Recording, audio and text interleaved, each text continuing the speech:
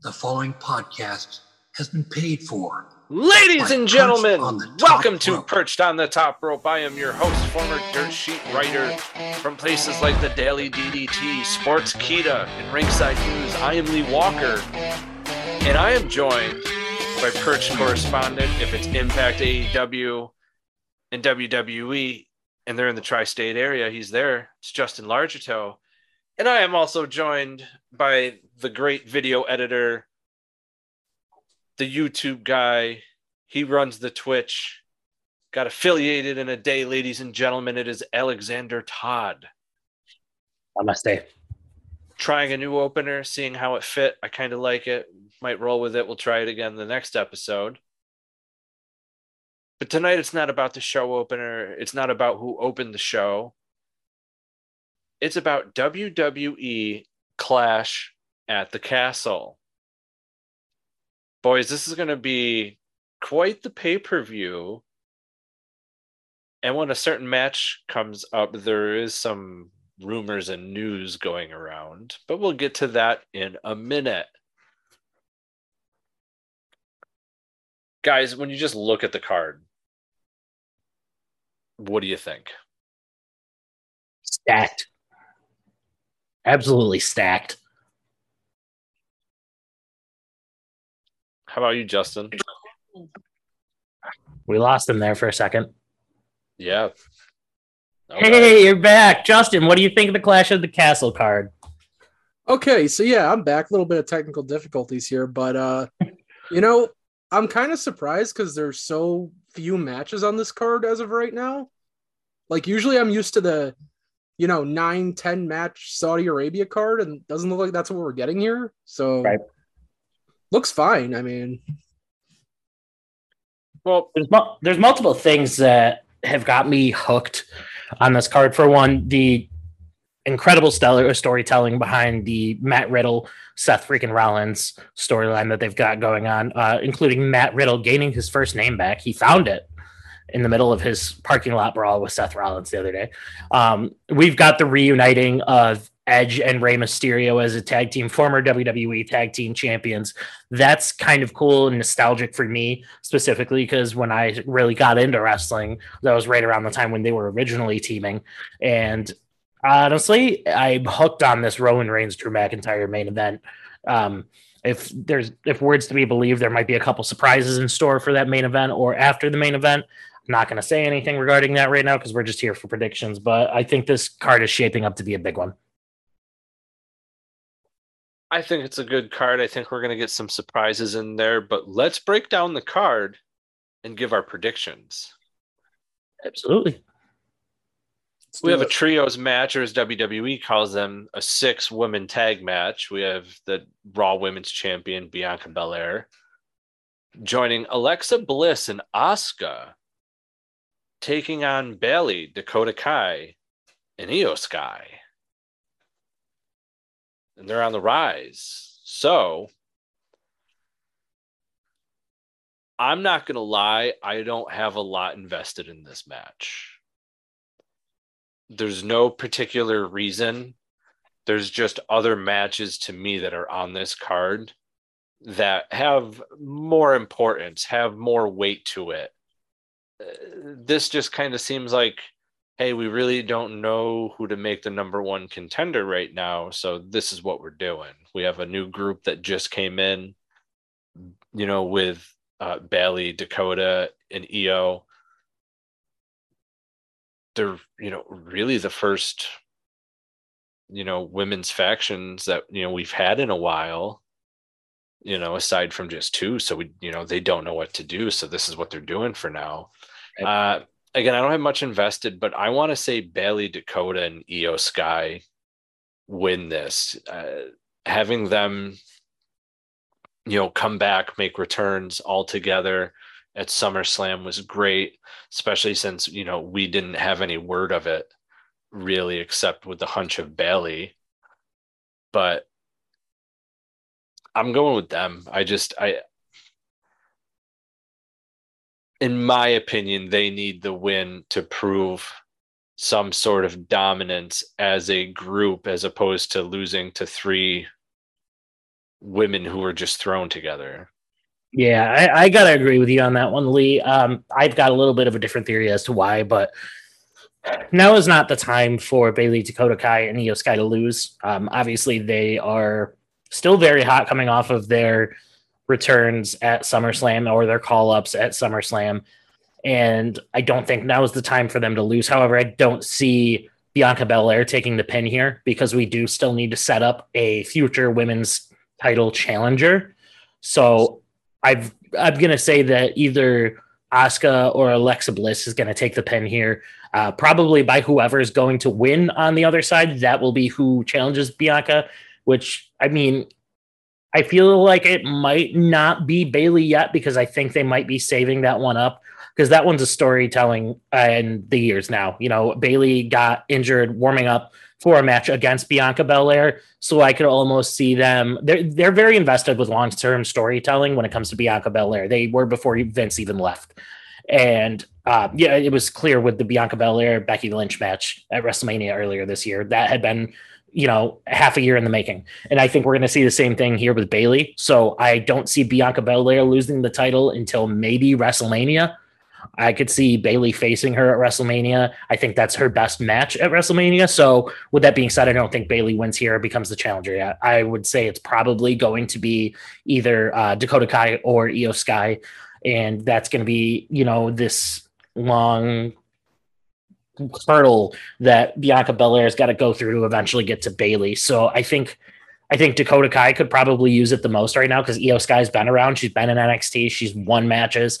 I think Dakota Kai really needs to re-kick off her career in WWE. So I could see my prediction is going to be that Dakota Kai pins Alexa Bliss and wins it for the team. Okay, yeah, so I'm kind of on the same page as both of you. The only thing I'm kind of going back and forth on, I do believe this is leading to Bianca and Bianca and Bailey at Extreme Rules in some kind of stipulation match. You know, if they want to go in the direction of having Dakota or Io challenge before Bailey, you know, that's fine. I think you could do a little storytelling, having Bailey challenge for the title at Extreme Rules, because if you remember, like you brought up, Alex, Bailey was supposed to face Bianca Belair at Money in the Bank last year before she tore her ACL, and that was going to be an I Quit match. So there's a possibility they could run that back at Extreme Rules with the theme of the pay-per-view. But, you know, I'm on the same page with you guys. This group with Dakota and Io and Bailey should not be losing at all right now. And I'm not even going to get into the finals, the women's tag title tournament, because I disagree with that show wholeheartedly. You know, I get the GOAT Aaliyah was in it, but you didn't had to put the titles on them. Listen, so, it's all about the long game. Papa H has a plan, okay? You know, and I'm not doubting Papa H's plan, but you know what? I feel like they could have used the titles on Io and Dakota, but I definitely see, I believe they're going by Damage Control is the name of the group. I see them winning here and setting up a match with Bailey and Bianca at the next pay-per-view. Okay. All right. So we all agree on that one. 100%.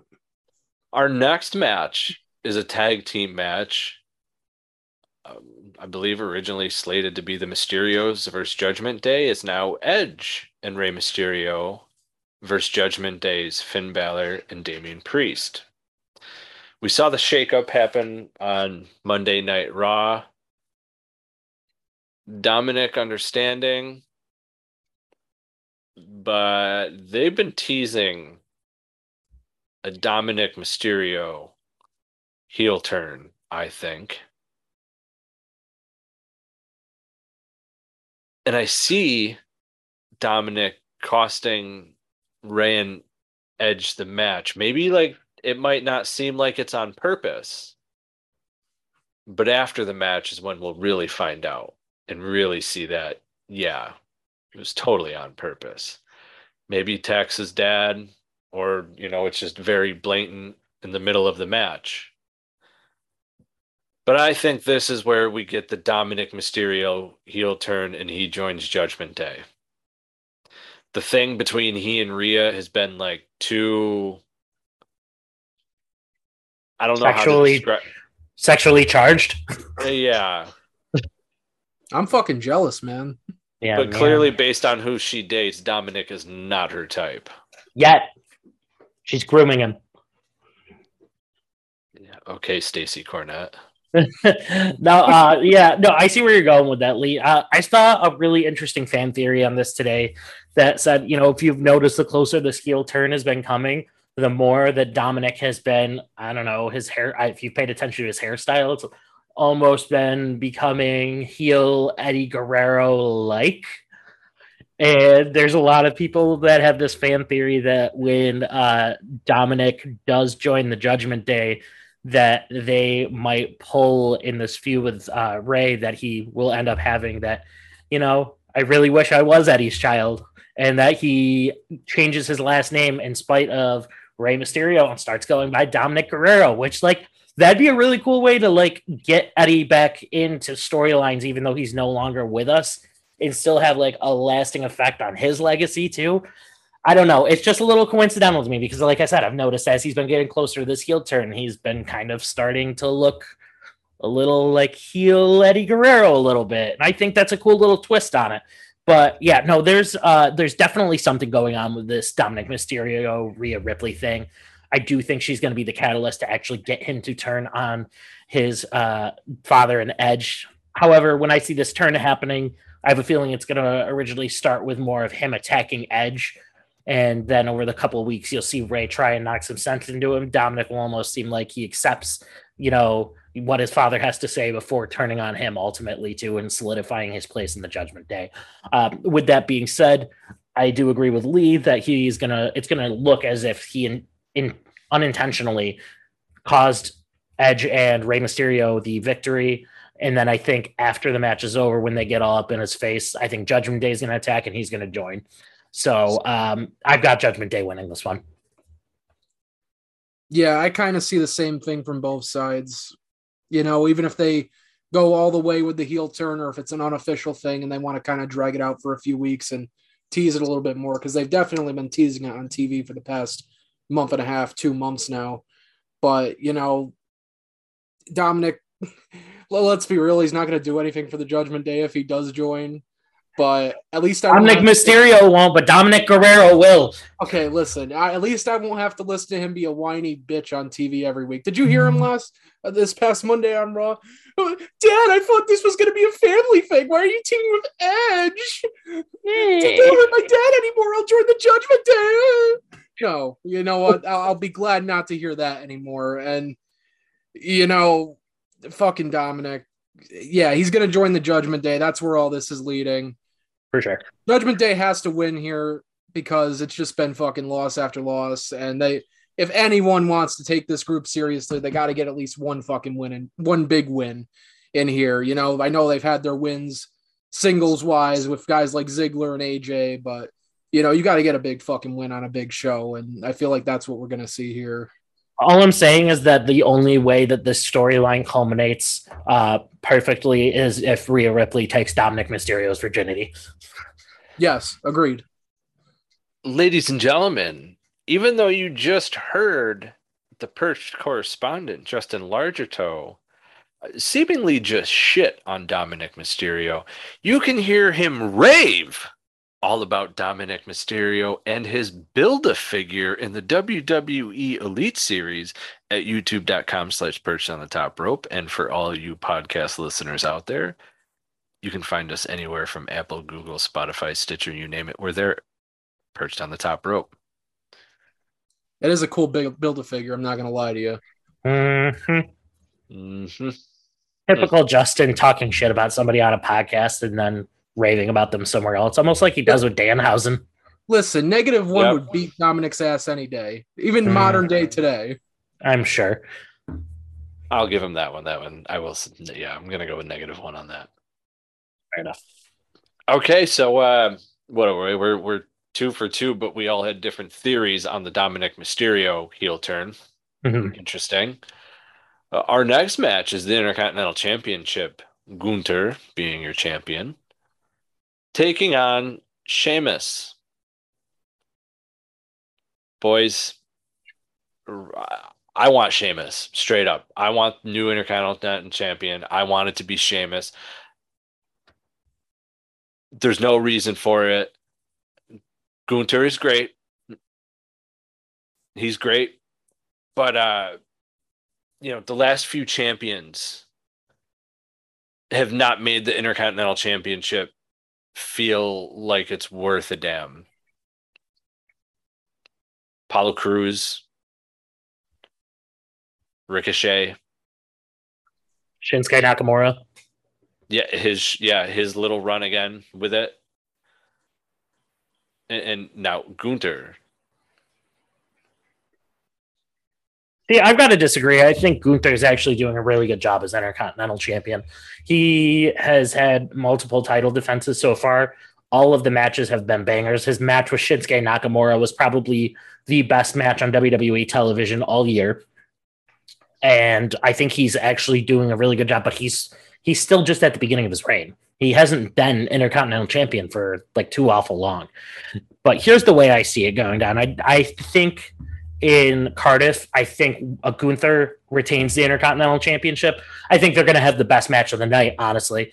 I think it's going to be a slobber knocker, as good old JR used to say. And I think they're going to have the best match of the night. But I do think Gunther's going to win here. I think after this, though, between what we heard Butch say to Tyler Bate on NXT, coming off more as a babyface, between Sheamus seemingly and his crew feuding with Gunther right now, I think after Cardiff, you're going to start seeing Sheamus and his group of guys go through like a babyface turn. And I think that this feud with Gunther will not be over. I personally would like to see this culminate with an Intercontinental title win from Sheamus at Survivor Series. Yeah, so I'll be honest with you guys. I'm the same way. I want Sheamus to win, but I think we're getting Gunther winning here. I'm very fucking excited for this match. I think it's going to be awesome. These guys are fucking hard hitting. They're going to beat the shit out of each other in Cardiff, Wales. Mm-hmm. But yeah.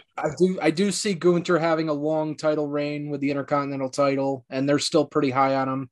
Thankfully Vince got ousted when he did, or else that probably would have changed by now.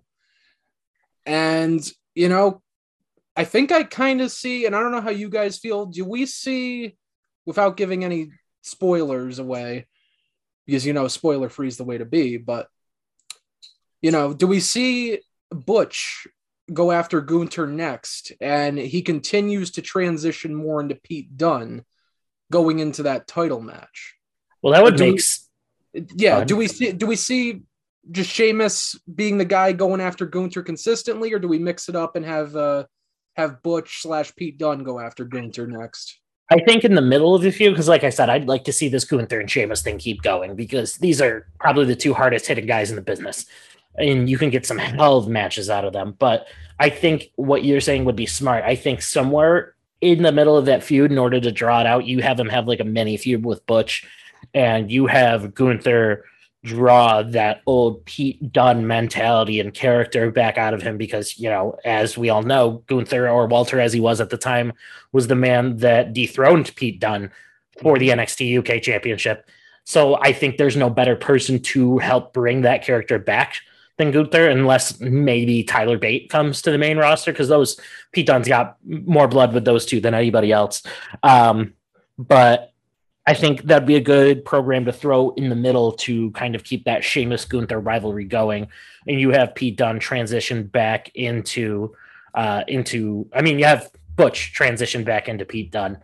The only reason I don't want Gunther to have a super long reign as Intercontinental Champion is because I think at some point you've got to move him up to the main event. He is a main event player. He even, we've seen with international stars before sometimes that, their accents can sometimes hold them back as far as promo skills. Gunther is not the case. Gunther knows how to sell a promo. He knows how to sell a match. That man is main event talent. So I don't think you keep him in the mid card for too awful long. I think you start having him, throw shades of doubt that he's going to lose the title somewhere around, like I said, Survivor Series, maybe even the Royal Rumble. So that way, after WrestleMania, when Roman Reigns is inevitably dethroned, or whether it's before or up until then, you've got Gunther waiting on the sideline to be instantly inserted into the main event after WrestleMania season. Yeah, and there's no dispute, like this time next year, Gunther will be in the main event scene. I mean, They have done a very good job building him and keeping him strong since he's come to SmackDown. So, whether he has a long reign with this IC title or they take him off of him here and just move him straight to the main event scene following this, I could see either way, but. Let me ask you guys this when it comes to the Intercontinental Championship. We're all three different generations of professional wrestling when we started watching. I am from the golden age of the Intercontinental Championship being held by Macho Man Randy Savage, The Ultimate Warrior, Roddy Piper, Mr. Perfect, Honky Tonk Man. All very big, notable names in the industry. Now, Alex, you come in around 2003, 2004. Ish around there, yeah. I come from a generation where you still had that same type of mentality. You had guys like Rob Van Dam, Randy Orton, Jeff Hardy, those guys holding the Intercontinental Championship on their way to becoming main event stars. Edge, Chris Jericho, guys like that. Still the same mentality around then. You use the Intercontinental Championship, you have a long reign, and you use that as a stepping stone to the world title. Now, Justin, you come in at a later date as well. Yeah, probably about 2000, 2001 area. So my point is that in wrestling back then, you still had bigger names biting for this championship. So what I ask is it a lack of main event stars to come down to face the Intercontinental Champion? We never see that, to be honest with you. Is it WWE not having a strong enough mid-card for people to care about the Intercontinental Championship? Or the final one, is it the fact that WWE tries to rush people into a more main event scene without giving proper care to the mid-card in the Intercontinental Championship? See, I've got another theory that I would like to throw out there because I wholeheartedly believe in this theory. I don't per se think it's any of those things. I think it is a direct result of the Vince McMahon booking over the past 5 to 10 years. We've seen basically once we hit the WWE PG era that Vince very noticeably stopped caring about the mid-card titles. We saw them bounce around. Everybody was playing hot potato with the mid-card titles from somewhere around 2010 until probably earlier this year, if we're being honest. And I think we're now starting to see an immediate change with that as soon as Triple H took over. We've seen the vignettes for the United States title, for the Intercontinental title, when they've had title matches on TV where they show the lineage and show the prestige of these titles. And I think Triple H is immediately trying to undo what had been done to those titles over the past decade or so, because he himself comes from an era where he, on the rise, captured the Intercontinental Championship before he was a main event star. He knows what those titles meant. So I think it was a direct result of the Vince McMahon booking over the past decade. And I think because of that, it leads into your third option of not having the star power to either A, come from the main event seat down to face mid-card talent, or have them establish the mid-card and eventually become main eventers, because Vince didn't book anybody well enough to do that. Yeah, you see, I kind of have the same viewpoint as Alex. I think it's all in the booking, because when you think about it, there have been main eventers who have kind of come down a bit and challenged for the Intercontinental title, like, Roman Reigns and Seth Rollins and The Miz and so on and so forth, AJ Styles, Jeff Hardy, even a few years ago. And, it didn't really feel like it was them elevating the Intercontinental title. More so it was, okay, we don't have anything for you in the main event scene of the world title right now, so we're just going to give you this. But, you can't expect somebody to care about a title if you just don't dedicate the time to it and you don't dedicate the booking to it and you're not consistent with it. And that's been one of the issues I've seen for the longest time with both the Intercontinental and the United States title. I mean, first night really Triple H is in charge. He's putting these video packages together, showing the lineage of the United States and the Intercontinental title, putting them in the main event spot of Raw and SmackDown. You can definitely tell that he's trying to bring these titles back to where they were. And, we heard Triple H looking into getting new designs for the title, most of the titles in WB. And I think the Intercontinental title right now is definitely one that's in desperate need of that, or at least a fucking coat of paint on it or something so you can see the damn thing on television, because you can't even change see the whole fucking glare. I must be the only one that actually likes the current Intercontinental title design. No, Bro, it's I can't ugly. fucking see it when it's on TV. Dude, I love it. Look, Change it. All of it. I'm with Lee. Change that shit.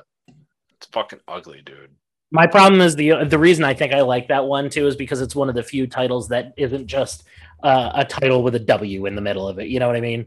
Like the WWE title, the Universal title, the women's titles, they all look the same. I think that's why I like the mid-card titles, is because they're different. They don't look like, your straight friggin' hexagonal or whatever you want to call it shape with a W in it like all the rest of them do.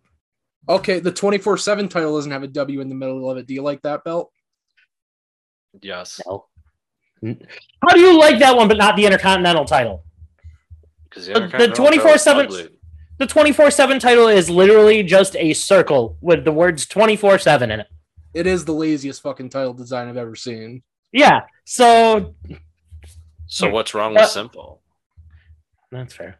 In my opinion, though, that Intercontinental title looks like some shit out of the fucking Mayans and Incas ready to fucking go to war with each other type shit.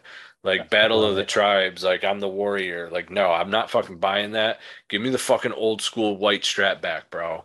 Give me what the fucking Miz did for that championship. Give me what Cody Rhodes did for that championship. Give me what my people from my time did for that championship. Honky Tonk Man, Ultimate Warrior, Roddy Piper. Come on, man. It needs its prestigeness brought back to it, and that belt design is not doing it. It's agree like to disagree. It's like a Cena spinner belt all over again. I don't care if you pick the World Championship or the United States Championship. The only spinner belt that was worth a damn was either A, the Miz, because it didn't spin at all and it was down, or 2, Edge's. The Rated R Championship was the best ever. So there you go, ladies and gentlemen. So we've given you our opinion on the Intercontinental Championship, what we think of the Intercontinental Championship as of right now. Justin, I believe you said Gunther's going to win. Alex, who did you pick? I have Gunther as well. I think Sheamus wins it eventually, but not in Cardiff. I'm not being the same. I'm saying Sheamus wins because I think that's the match for the people to get the pop for a championship change, a Bret Hart British Bulldog match, if you will, I will say. I like it. The SmackDown Women's Championship, Liv Morgan, the champion, the Queen of Spades, Shayna Baszler, and I'm sorry, but you can't convince me that the girl just beat Ronda Rousey. There's no way she loses to Shayna. Shayna is like the WNBA and Ronda's the NBA. All eyes are on Ronda and everyone else is like, Shayna who? I don't see Shayna winning this match. I don't know what they're trying to do with Liv Morgan. It's like, hey, let's put the baddest people against her to try and make believe she's legitimate. But we also saw where she's got the thing now and people have also turned her back on her, booing her and stuff. Like, what the fuck? Everyone wanted her to win this championship. And Alex and Justin, I know you were 2 of them that wanted her to win this championship. Are you with the fans booing her, number one, the rest of the crowd? No. No. I do think she does still need to step her game up on the microphone. I think that's the one thing. Oh my God, thank you. Well, I mean, she has gotten better. I will say she's gotten better since she first showed up on the main roster with the Riot Squad. I will give her that. Her promo work lately has been a little bit better, but it's not on par with the top tier talent.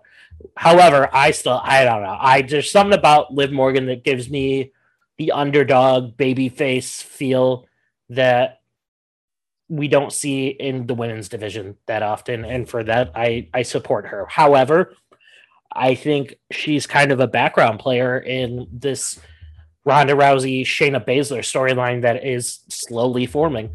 And because of that, Lee, I'm actually going to go in the opposite direction. I think Liv might get another crack at the title and be champion again at some point. With the dominant Shayna Baszler character returning recently, I think we're going to see Shayna Baszler actually win the championship. And I think the first thing that they're going to do is they're going to start the build to Ronda Rousey versus Shayna Baszler.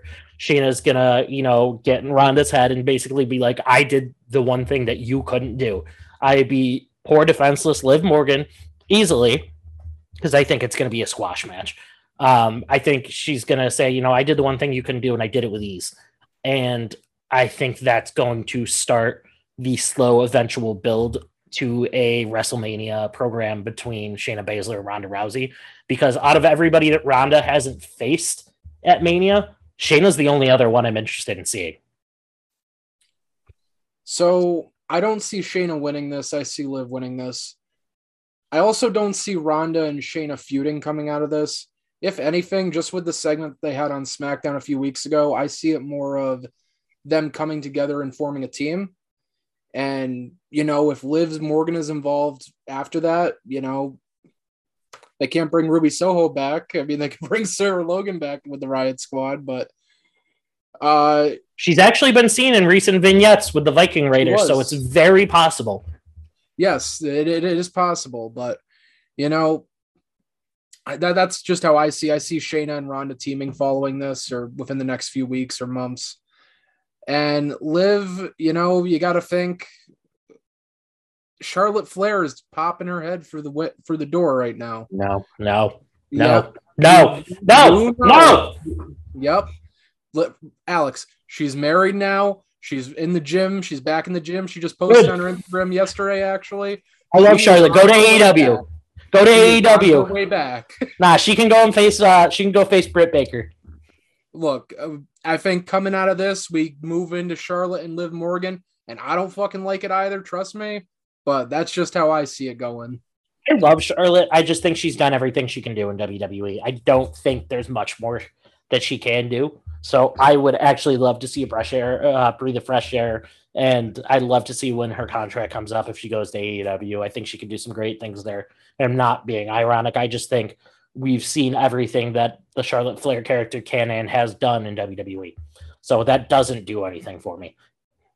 Well, when you run through all the accomplishments she can fucking have in about, 5 years, I mean, how much more is there for you to do? I mean, she's faced just about everyone on the roster. Right. What they're trying to have her do is what her dad did in 40 years, and she's doing it in 10.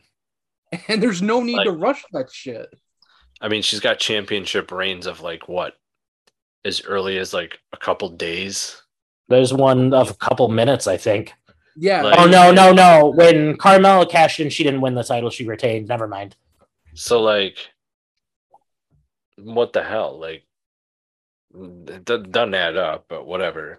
They just want to, she's going to beat her dad's reign of how many championships, and that's it. And then she can leave. I think that's basically it. Doesn't Ronda versus Shayna at WrestleMania sound so much better than that? Yes, it does. But I'm just saying, Charlotte's on her fucking way back. Good. She can. Justin's not wrong. She's on her way back. It's just. You know what? Charlotte, one last thing before, and then I'll let you speak, Lee. I think if we're really going to utilize Charlotte in the WWE at this point, I think have her go beyond the women's division, and I think have her start doing what Chyna did. Have her start challenging for the men's mid-card titles. Yeah. That's it. Seriously. That's a good way to give her some more heat, honestly, without taking up the entire women's division.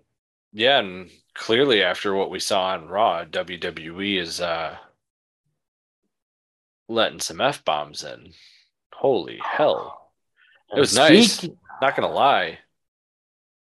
Because that's our next match. Yes, sir. Matt Riddle versus Seth Rollins. Best build-up on the entire card, straight up. Wait, who versus Seth Rollins? What was that name Matt you just said? Matt What Riddle? Oh, my homeboy's got his first name back. That's right. Isn't that nice? Because like, you hear Riddle, and I always think like the Riddler from Batman. Yep. Exactly what I thought. Like, yep. You know, It's hard to take him seriously at that point, no matter how serious he is as a character. Yeah. Like with that name Riddle, I thought he was gonna just start busting out riddles. Like, riddle me this, riddle me that. I'm the man of 420, but where's Bray Wyatt in the Mad Hat? Like shit like that I was expecting, and then like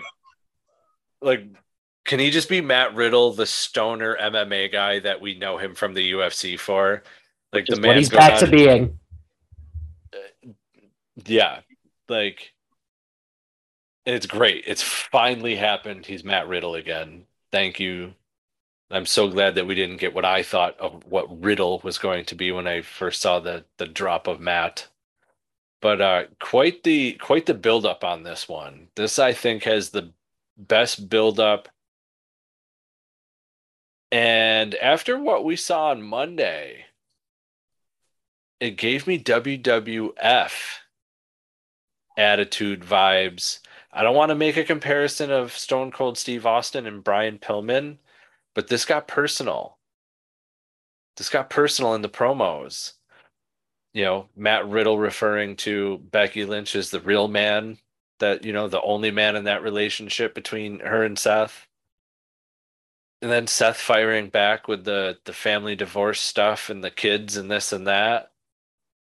I mean, we know that, yeah, it's all part of the show.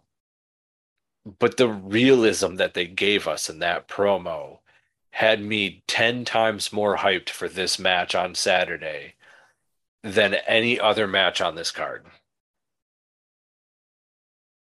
Yeah, I think this is going to be one hell of a match. And I think if we're going to see, with WWE going in a more, not adult theme programming, but more serious and a little more hard hitting, I think if you're going to see one match where they actually allow blood, I think it's going to be this one. Yeah. Yeah.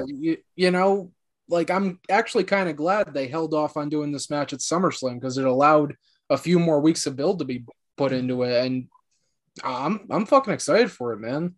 That promo really sold everyone on the match this past Monday. Not only that, it was the segment of Monday Night Raw. Without a doubt, it was the best segment of the night. We haven't seen bad blood in a feud like this since like the days of like Cena and Orton, Cena and Edge, Edge and Matt Hardy, like that personal, like you took this too far, real life type heat. We haven't seen this in a very long time, and it feels like it was probably back in the Ruthless Aggression era. So this is a very welcome change of pace. And I think, Seth never loses anything when he loses. He is one of the few people that can lose over and over again, and he can still manage to be one of the guys, one of the top guys, very reminiscent of Triple H in the early to mid thousands. He would go from being on top to putting over guy after guy after guy after guy.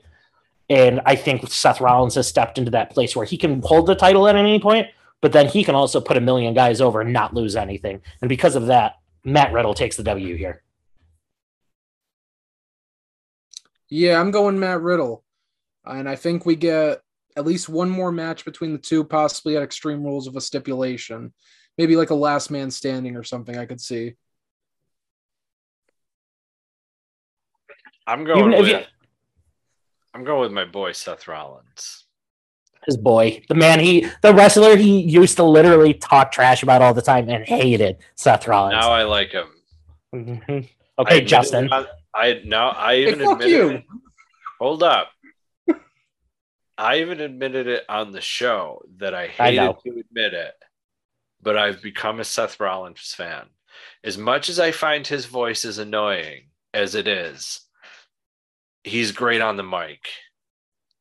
He's charismatic. He's got a great personality.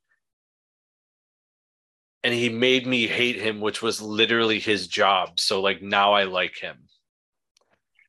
I told you that years ago, and you said that was a bunch of bull. I told you hated him because he was doing his job right, and you're like, no, I just hate him. Yeah, well, here we are. Mm-hmm. I will take the Alex, you were right. You told me so anytime. But I'm going to go with Seth, and ladies and gentlemen, the WWE Universal Championship, Roman versus Drew. This one's got an interesting twist, ladies and gentlemen, and I'm going to let that out. It is rumored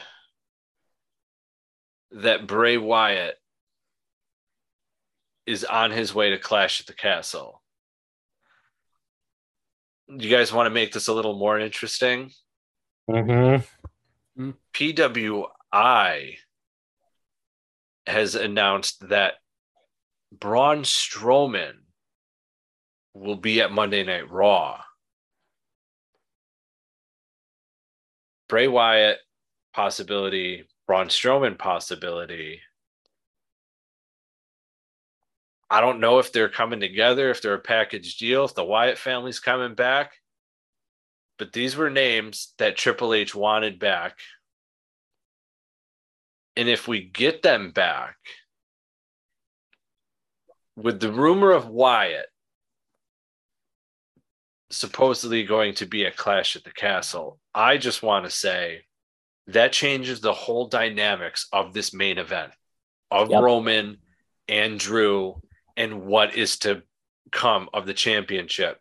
Now they say it's on the showcase, they do say that it is the unified WWE Universal Championship. So that tells me that it is for both belts. We have all made a big deal that Roman has to hold both belts for the WrestleMania match with him and The Rock. And that we had thought that if this was going to be one belt defended, that it would be okay for Roman to lose one. But it seems as though it's going to be for both belts, which also plays an effect in the dynamics. How can you have someone like Drew, and I'm just going to call it because I say Roman wins.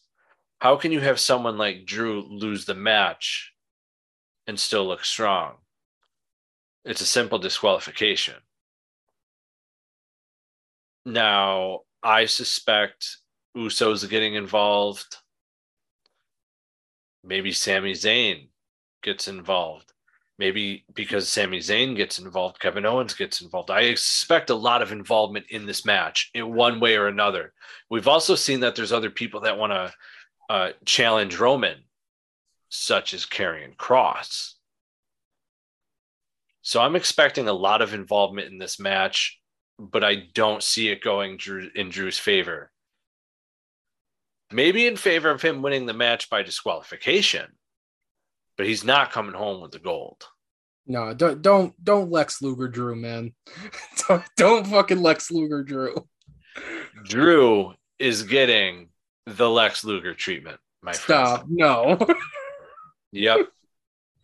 So yeah, I kind of had almost the same exact idea as Lee, and I'm gonna throw a little bit of past storytelling into it, a little bit of twist. So yes, they're gonna have the match.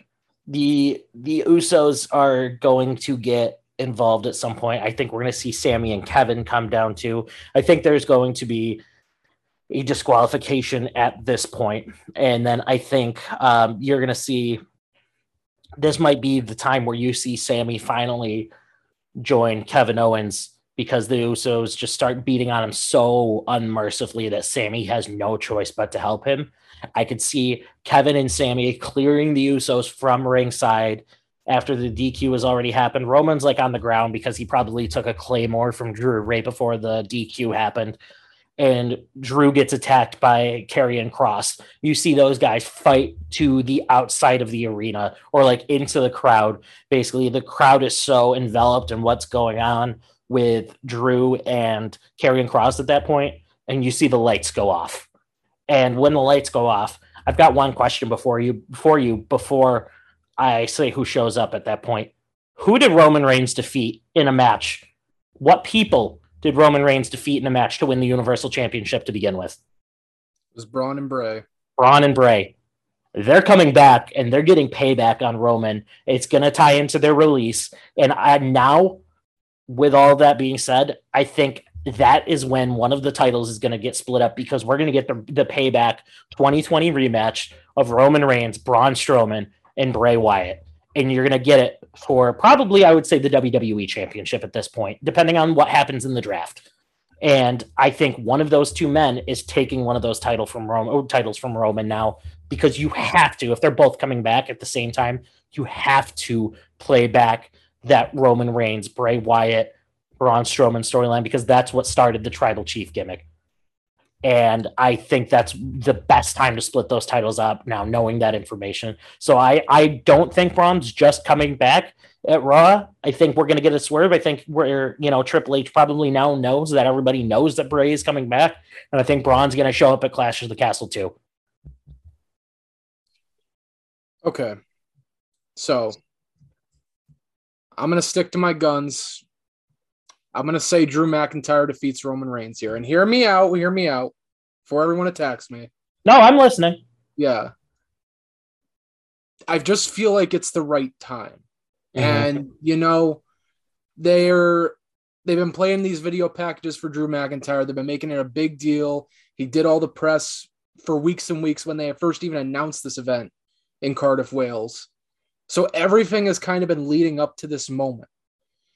And like I said earlier, I don't want to see them Lex Luger Drew McIntyre and have him win by a disqualification or a count out. And McIntyre's just fucking celebrating in the ring, even though he didn't win the fucking titles. But I don't know, man. This is the first time in probably a year and a half that I think Roman actually, there's a very good chance of him dropping the titles. Because I've said it before, I'll keep saying it until we get to that point.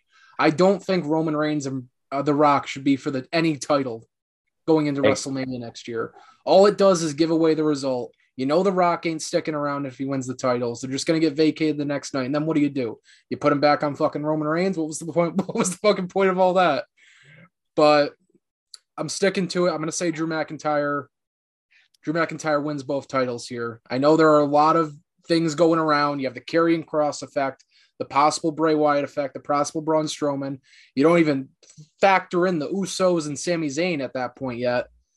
I know there's a lot going on going into this, but I'm very confident Drew McIntyre walks out of Cardiff, Wales, the undisputed Universal Champion on Saturday. And honestly, I would love to see that. I'm more or less just going off of like the possible returns coming back, but in a perfect world, I would also love to see Drew win that night because it's the perfect time. And Cardiff is the perfect place for him to win. I think however, though, this is the first time in a very long time that I'm almost excited for a possible screwy finish because of the amount of cool things that could happen during it. Right. So I think I'm walking away from this main event happy no matter what. Yeah, and another thing, Drew, he's a 2-time WWE champion now. Both times he won them, whether it be in front of no fans or a bunch of screens in the crowd in the Thunderdome. This is going to be his big moment, I think, where he gets his WrestleMania-style moment, big stadium, tens of thousands of fans, whether it be 40,000, 70,000, however many tickets they've sold for this. And I think he gets his redemption here.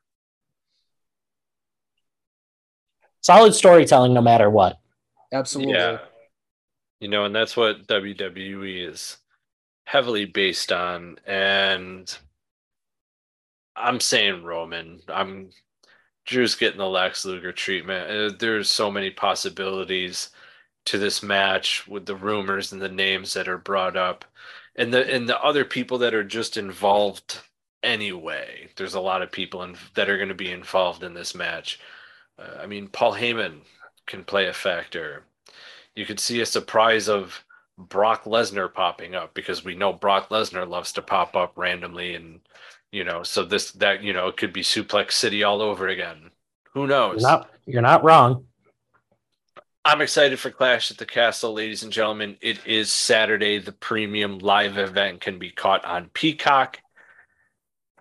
But don't forget, that is not the end of the weekend when it comes to wrestling in WWE. Sunday is NXT's Worlds Collide, and Alex has the card for that, and he's going to run it down, and we're going to give our predictions. So, Yes, Alex, yes, I do. This one from being a card that not too many people were interested. There was only a couple matches to being possibly one of the most stacked cards of the weekend. Um, just for starters, we have the NXT North American title match, which Carmelo Hayes was very vocal on Tuesday about how pissed off he was that he wasn't even on the card. And to be honest, I don't think any of us thought that he was going to have a match. And that was until SmackDown's Ricochet made a return to NXT, along with many other NXT alumni throughout that night. We saw a lot of guys give advice to Braun Breaker and Tyler Bate throughout the night, but then we saw one guy return for his own fight, and that was the former NXT North American champion, Ricochet. You know, we've seen in Worlds Collide shows in the past that it wasn't just NXT versus NXT UK. We saw guys from Raw and SmackDown come in. We saw the hell of a match between Dominic Dijakovic and the late, great Luke Harper at one point. And this is heralding back to those types of matches.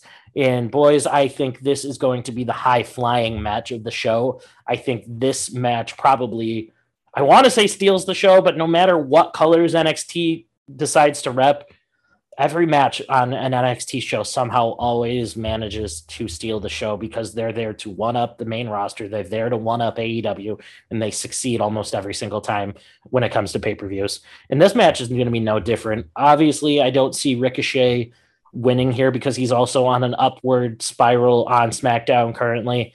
I think he can take the loss at the NXT show at Worlds Collide and not lose anything in it, but do what he said on Tuesday when he said that Carmelo Hayes has not had a memorable title defense. He's had plenty of them, but none memorable. And I think a dominant victory over Ricochet at the end of the night after a long, good match does just that for Carmelo Hayes. So I have Carmelo Hayes retaining the North American title.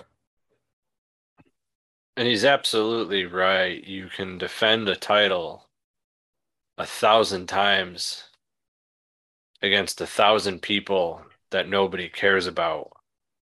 But you can defend it one time against that one person, and everyone's going to remember that match. And that'll make you have a memorable run.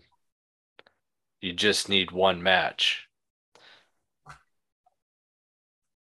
I haven't paid attention to his run at all, and it's not for a lack or for better or worse of him not trying. It's just been undesirable.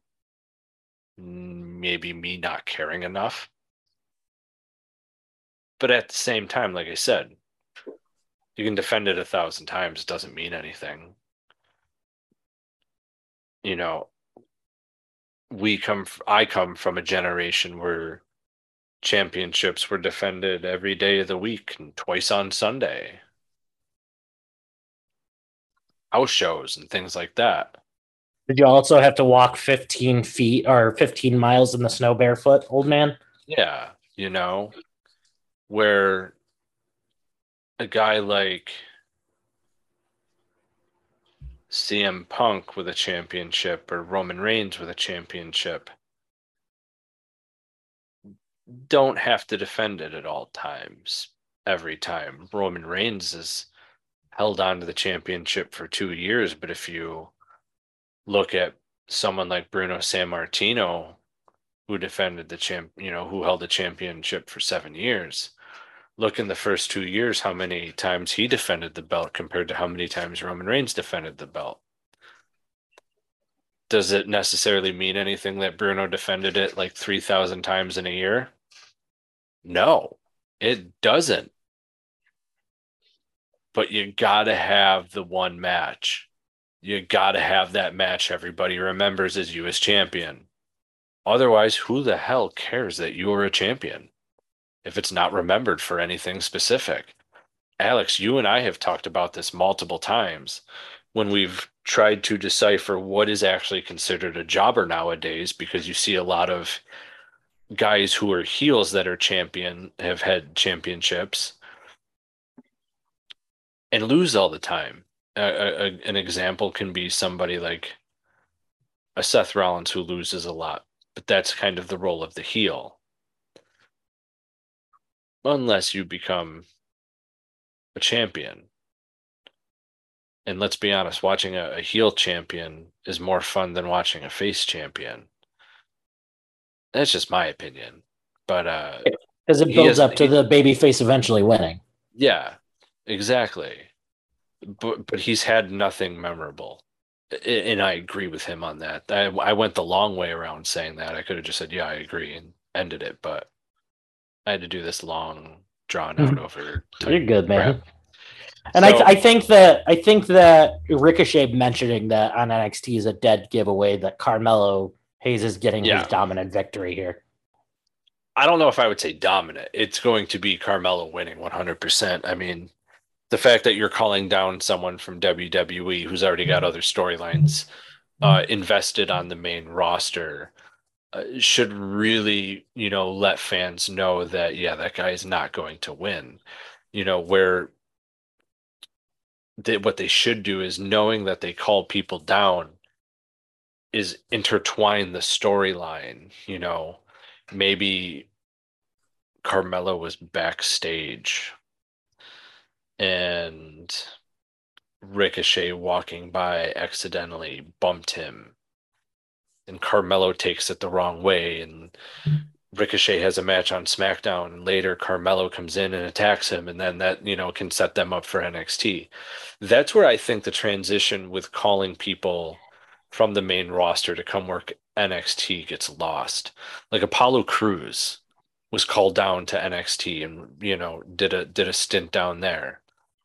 Had nothing to do with the storyline that he had currently going on the main roster with his South African accent and everything like that. Had nothing to do with it whatsoever. That's where I get lost in that transition when they do stuff like that. Like, if you're going to have them come down and make it fun and memorable, that's great. But like, you're WWE, you're known for your storytelling. You're known for your storylines. Why can't you intertwine storylines between NXT and WWE to make it work instead of just, hey, go down there and have fun?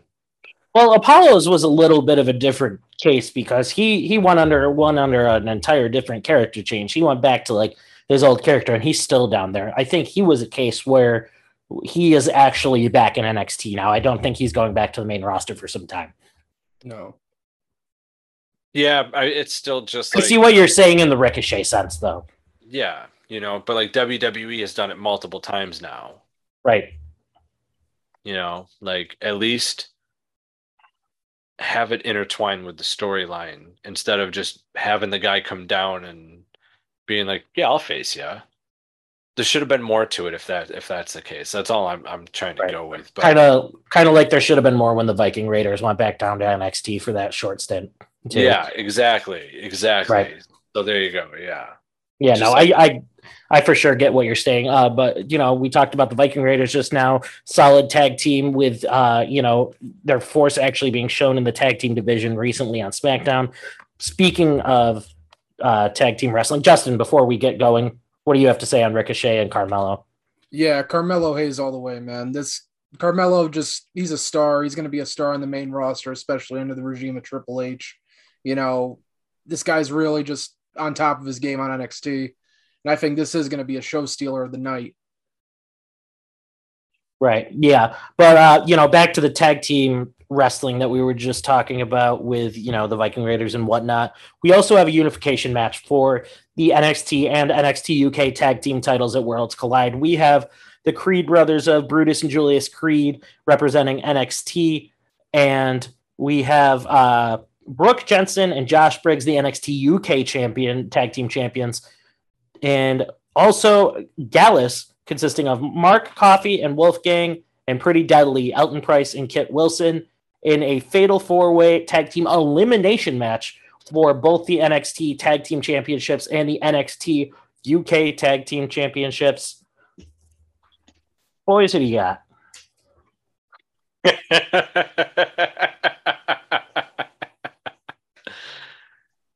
I'm laughing because I don't watch NXT UK, so take a guess then, Lee. The first team. So yeah, I'm going with either.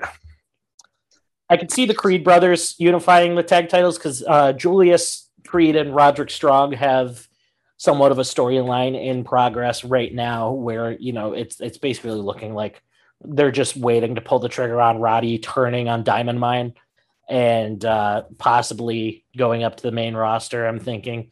But also, Gallus has been a pretty deadly force since showing up in NXT 2.0 a couple weeks ago. So I think that this might be the one match where you actually see the UK champion unify the titles. So I'm actually going to go with Gallus on this match. So I would love to see fucking Pretty Deadly win this, only because they're one of my favorite acts on NXT TV right now. And yes, Alex, I see your face. Deal with it. Yes, boy, Pretty Deadly, but I don't see them winning this match. They're just a knockoff version of Breezango. Bro, fuck you. Pretty Deadly is so fucking cool. I don't care. I love everything they do on TV. I hate you. But I'm gonna say Gallus too. I think we do get the turn with Roderick Strong and the Creed brothers and Diamond Mine in this match, and I think that eventually actually costs them the titles here. But I think Gallus going forward, they'll unify the UK titles and the current NXT titles and go from there. Alrighty, easy enough. We also have another tag team match of Katana Chance and Caden Carter defending the NXT Women's Tag Team Championships against the Monday Night Raw tag team of Doudrop and Nikki ASH. You know what was actually pretty shocking is, Lee, you said you haven't paid attention to NXT much, so you would know based off of watching Monday Night Raw that we have not seen much of Nikki ASH and Doudrop since Triple H took over, aside from the backstage segments of the car accident that happened or them fighting in the background of another interview about a week or two ago. You haven't seen much actually like in the ring or on the mic of the two of them though. So you would probably think, Lee, I'm speaking directly at you, you would probably think that when they showed up on NXT this week that they got probably little to no reaction, right? No, they would have gotten the complete opposite. I would assume that it was a huge pop because the main roster crowd is different than NXT. If you're an NXT OG, it doesn't matter who you are. You're getting a pop. Yep. You are correct. Look what happened when Breezango. The crowd went nuts. The crowd goes nuts down in NXT when NXT OGs come back. And that is exactly what happened this past week. Doudrop came out. Everybody was pretty hyped when she came out. I think, a lot of people had maybe the thought that because she came from NXT UK that maybe we would actually be seeing like a switch back to the Piper Niven character. But then after that, when Nikki ASH came out, the crowd erupted. Because they know her original roots. They know her roots of coming from Sanity and NXT. They erupted for Nikki ASH. And for the first time since they've been a tag team, they actually came off as pretty badass in that segment. So I think we have enough to actually make this an entertaining match. Do they win the titles? Absolutely not. They're still on Monday Night Raw. This goes back to what you just said, Lee, about people having storylines going on the main roster still. There's got to be a culmination of what's going on in the background of all of these interviews with the two of them. They're not there on purpose. They're not there on accident. They're not in the background of these promos on accident every single time. It's going to lead to something, whether it's a breakup, them coming after the tag titles with newer, more aggressive characters. I don't know. I don't care. But because of that, I don't see them defeating Katana Chance and Caden Carter. Therefore, the two, Chance and Carter, retain the women's tag team titles. Well, there's rumor that Nikki ASH might be getting some sort of character change. Whether that's true or not, we'll see. But yeah, it just goes back to, something like that, though, I can understand if it's, they're calling an open challenge and, Doudrop and Nikki ASH comes out, which is totally understandable. And the pop that they got, you just knew that that's what was going to happen. I just wish that, NXT And Triple H, that was, that's Triple H's baby. It always has been, always will be type deal. But they need to find out and figure out a way to get that NXT crowd vibe and feel into the crowd of the main roster. Because if they need to figure out why in NXT the crowd is piping hot for Earthquake's daughter and Nikki ASH. They just need to figure that out, because up on the main roster, it's not the same. They don't get that pop. And, a lot of those stars, from NXT, when they come up from the main roster, they don't get the same pop that, they did in NXT. It's a different crowd. It's a different vibe. And that's where on the main roster, they need to figure out how to get, the vibes of the NXT crowd on the main roster. But yeah, I don't see them winning just because of current storylines that they're involved with, and being on the main roster, unless something happens there. I don't see it. I agree. I think this show is also being shown as a statement show where you're going to see Triple H put a shot of adrenaline back into NXT that it has been missing since it became NXT 2.0, with the exception of, anything Braun Breaker related. But I think with these dominant victories from these people that are in NXT now, I think you're gonna start seeing, well, the theme of the show might not change. I think we're going to start getting some of the old good programs and wrestling in NXT back that we saw when it was under the control of Triple H. Well, and the other thing here too is I also think this is kind of, I don't want to say a shot at AEW, because All Out is also on the same day, both on Sunday. I think by adding elements of the main roster to NXT, it's going to get main roster people to watch NXT instead of All Out. It's really, I don't want to say it's like a petty thing, but I kind of view it as a way of Triple H saying, I don't have to pull out my best to beat you on your best AEW card, because you already have a bunch of our former talents, but I'm going to beat you with what I've got, and I'm not even bringing out the A game on Sunday. Yeah, how well did that go for him when NXT Black and Gold went on USA up against AEW? It did not go well.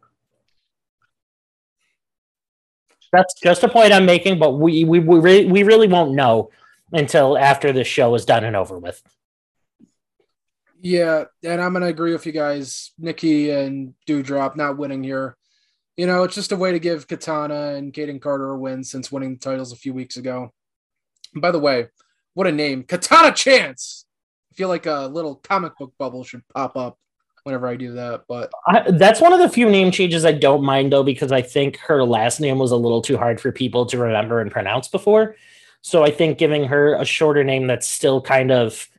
It almost matches her in-ring style with that Ninja Warrior type, moveset that she has. I think that was a welcome name change, in my opinion.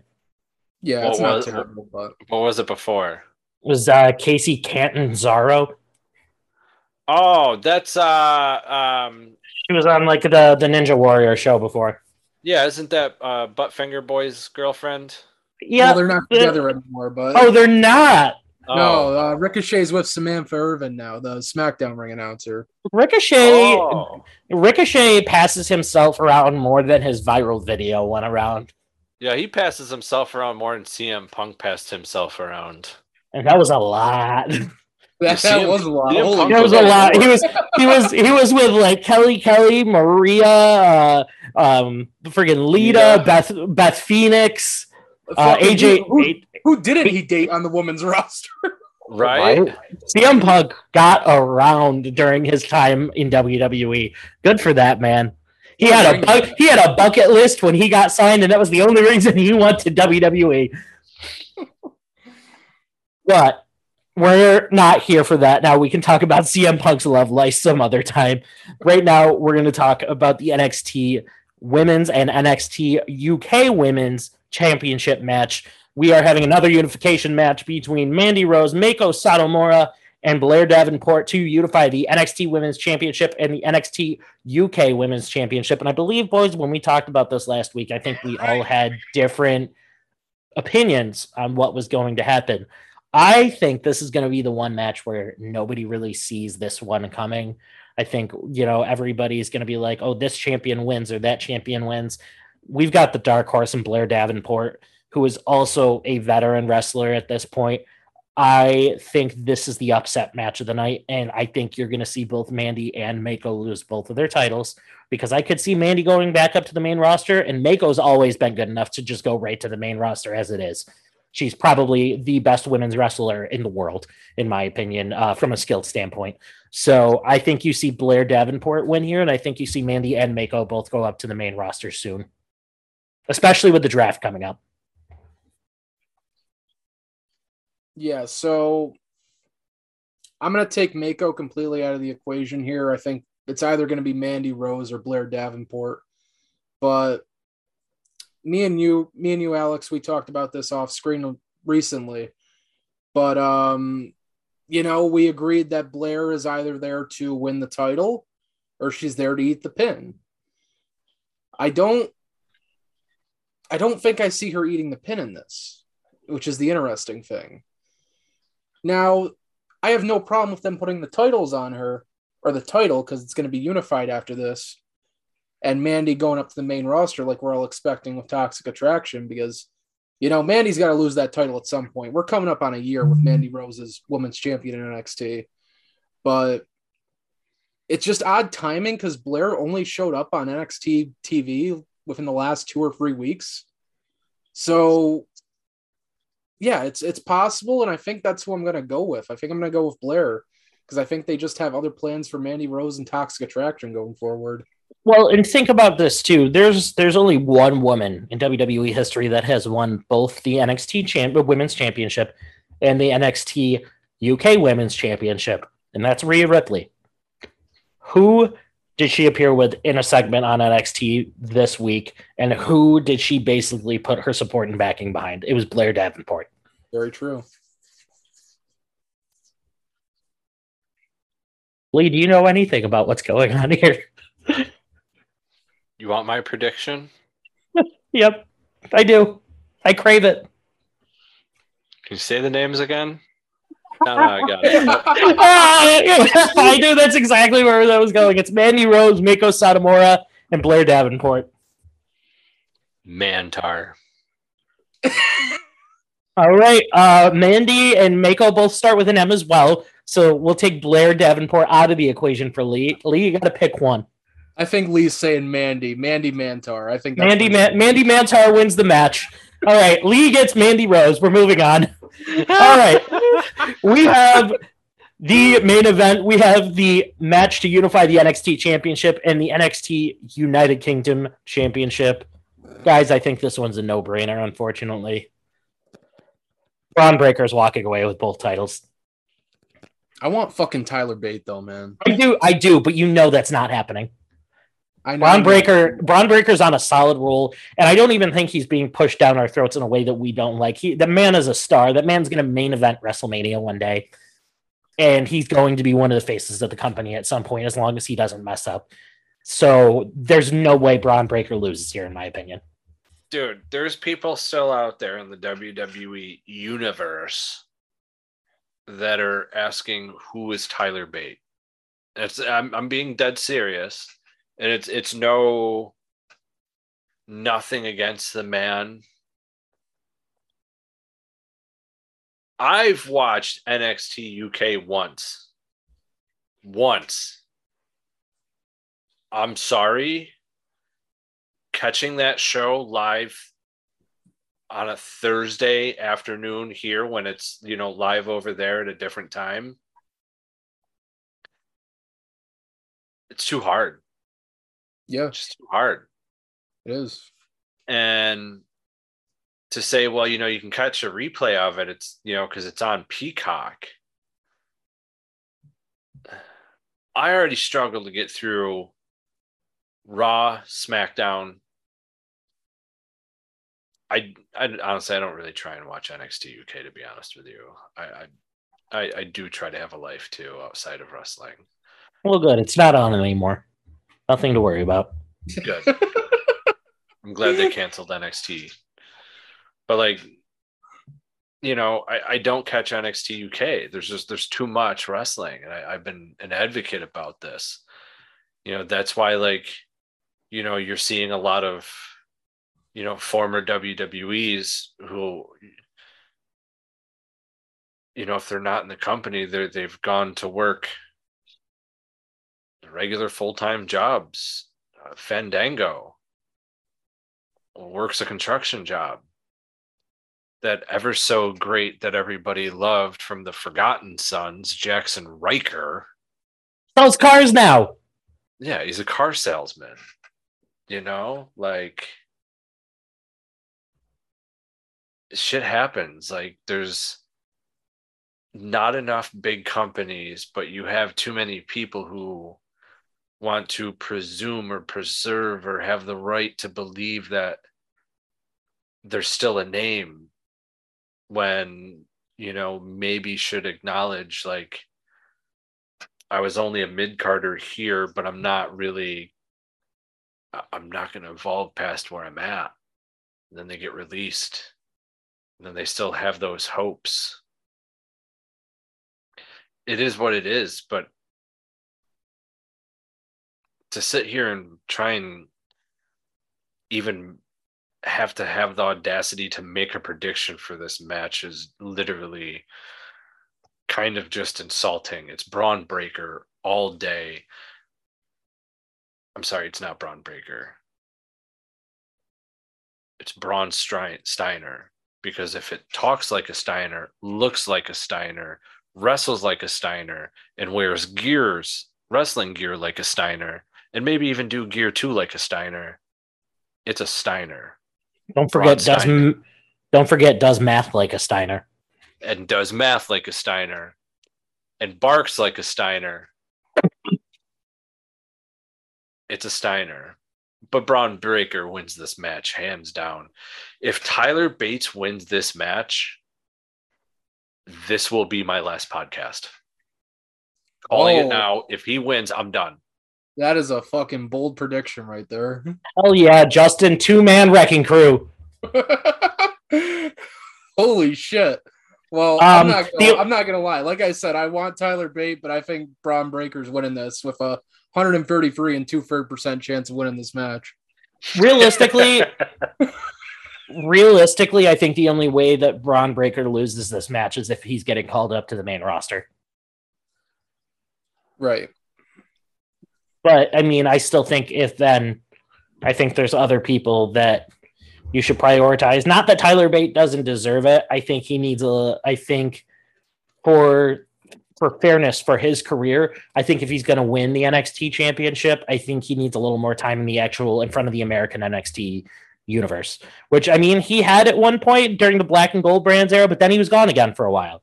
So I think he needs to stick around a little longer before he gets his moment. You have guys that are already ready. I think Grayson Waller could already take a run at the NXT championship. You could see Apollo win the NXT championship.